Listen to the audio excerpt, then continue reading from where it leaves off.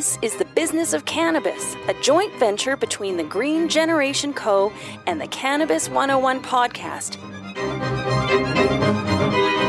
Bringing you the latest bud, biz, buzz.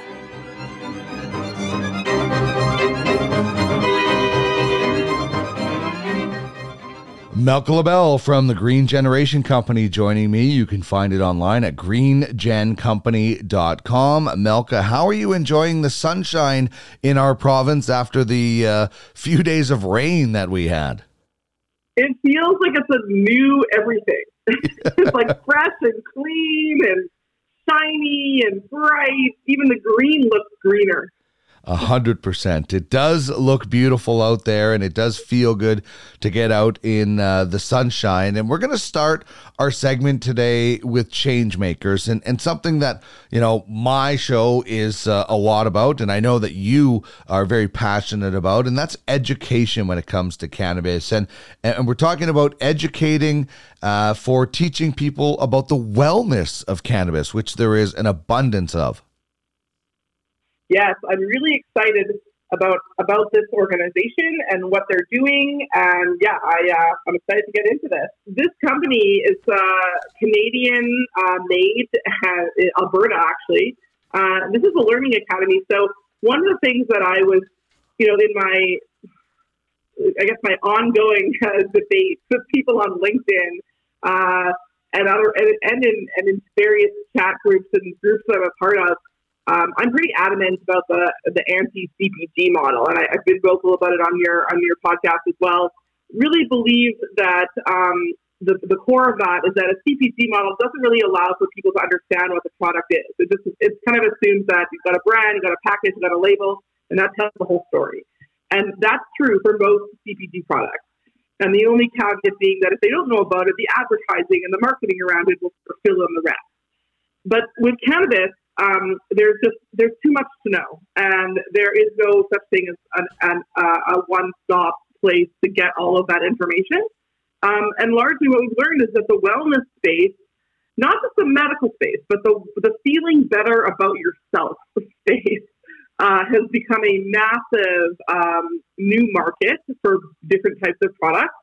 And I believe that this is sort of the answer to growing not only the interest in cannabis from a recreational or adult use purpose, but also for educating people that would never come within 100 feet or anything of cannabis because of the stigma attached to it.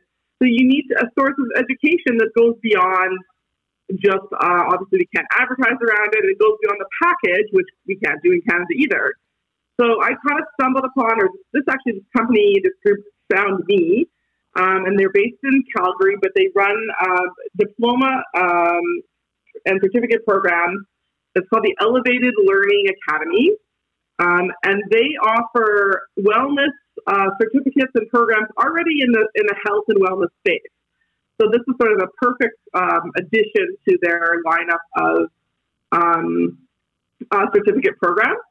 And what they're offering is a 4-month diploma program, which is a combination, I think, of in-class and online, it's called the Cannabis and Health Specialist Diploma Program. And from what I understand, it's the first of its kind, which is really interesting. And it's not focusing on how to grow the plant or how to work in an LP or how to cultivate.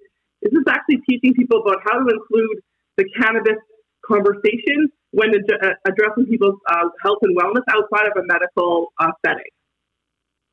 I find this fascinating and wonder, why I'm just hearing about this now. These sort of things, should have been day one in concert with legalization, because this is fascinating. This isn't. This is literally could be perfect for the person that is brand new, doesn't know anything about cannabis. This is exactly up their alley. Yeah, and this is a professional program. So this allows you to get a diploma so that you could be certified and educated for sharing this information with others. Right. So it's a perfect program to largely, it's a post-secondary program, so it's for people that are already professionals or they're in the wellness space. Like there are other programs or there are other paths grads took the personal fitness program or nutritional wellness program. So this really fits in nicely with that and complements existing other courses that people might take that are really preventatively health and wellness focused outside of a cannabis retail store, where you can't talk about these topics and this wellness aspect with a consumer. So it's sort of it's like everything outside of the actual cannabis retail chain in order to educate people on cannabis. This is what that encompasses. Right. You cannot go into, unfortunately, you can't go into a cannabis retail store and say, I have a migraine. What can you help me with? They're not allowed to. As much as they might want to, they're not allowed to give you medical advice. So this is a situation where you can be the person giving some of that cannabis medicinal advice. And definitely, this is what you would brand change makers. They are making changes in this space to improve, ultimately the health of Canadians.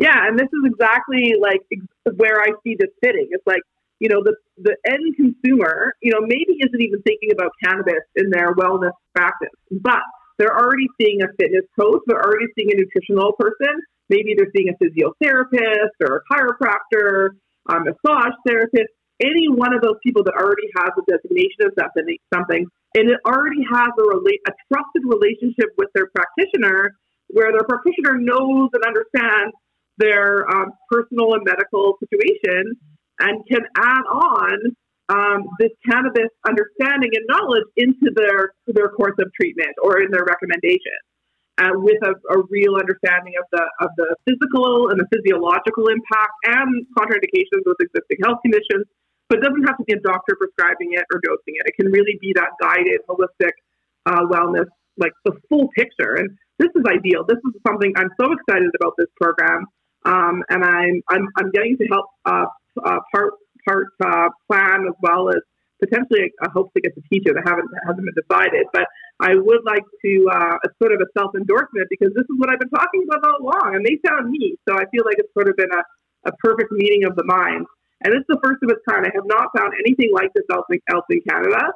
And I'd like to, just put the feelers out there for other people that are trying to figure out a way to get into the cannabis space, but not necessarily in the LP or the retailer side, but really to make change within the use of cannabis and broaden it for people for wellness reasons. This is how you do it. You give them an education, and you take that education and apply it to the people that they're already working with. All right, so people can find that at elevatedlearningacademy.com. Wonderful sounding program.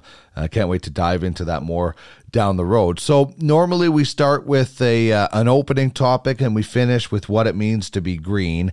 And in light of what's happening globally, really, it's obviously magnified on the United States of America, but we are seeing changes around the world and calls for changes around the world. So today we are doing what it means to be black and green.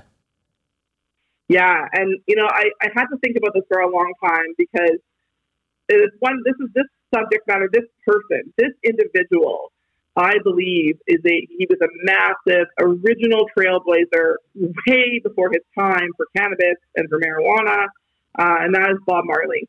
My hats off to what his career was about, but he is synonymous with marijuana. He openly spoke about it, and he was very much outspoken about in support of legalization of marijuana in his home country of Jamaica and in the U.S. and in the U.K., everywhere where he went.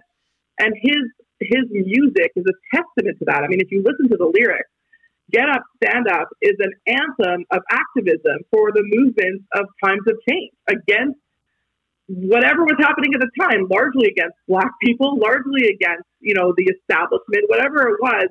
But he did it in such a way that has now become so prolific into our eardrums, it's almost like it's lost its meaning. So that's really why I want to point out that Bob Marley, not only was he a Black individual, but he was the original, in my mind, the proponent of legalization of cannabis, because he called it a healing herb.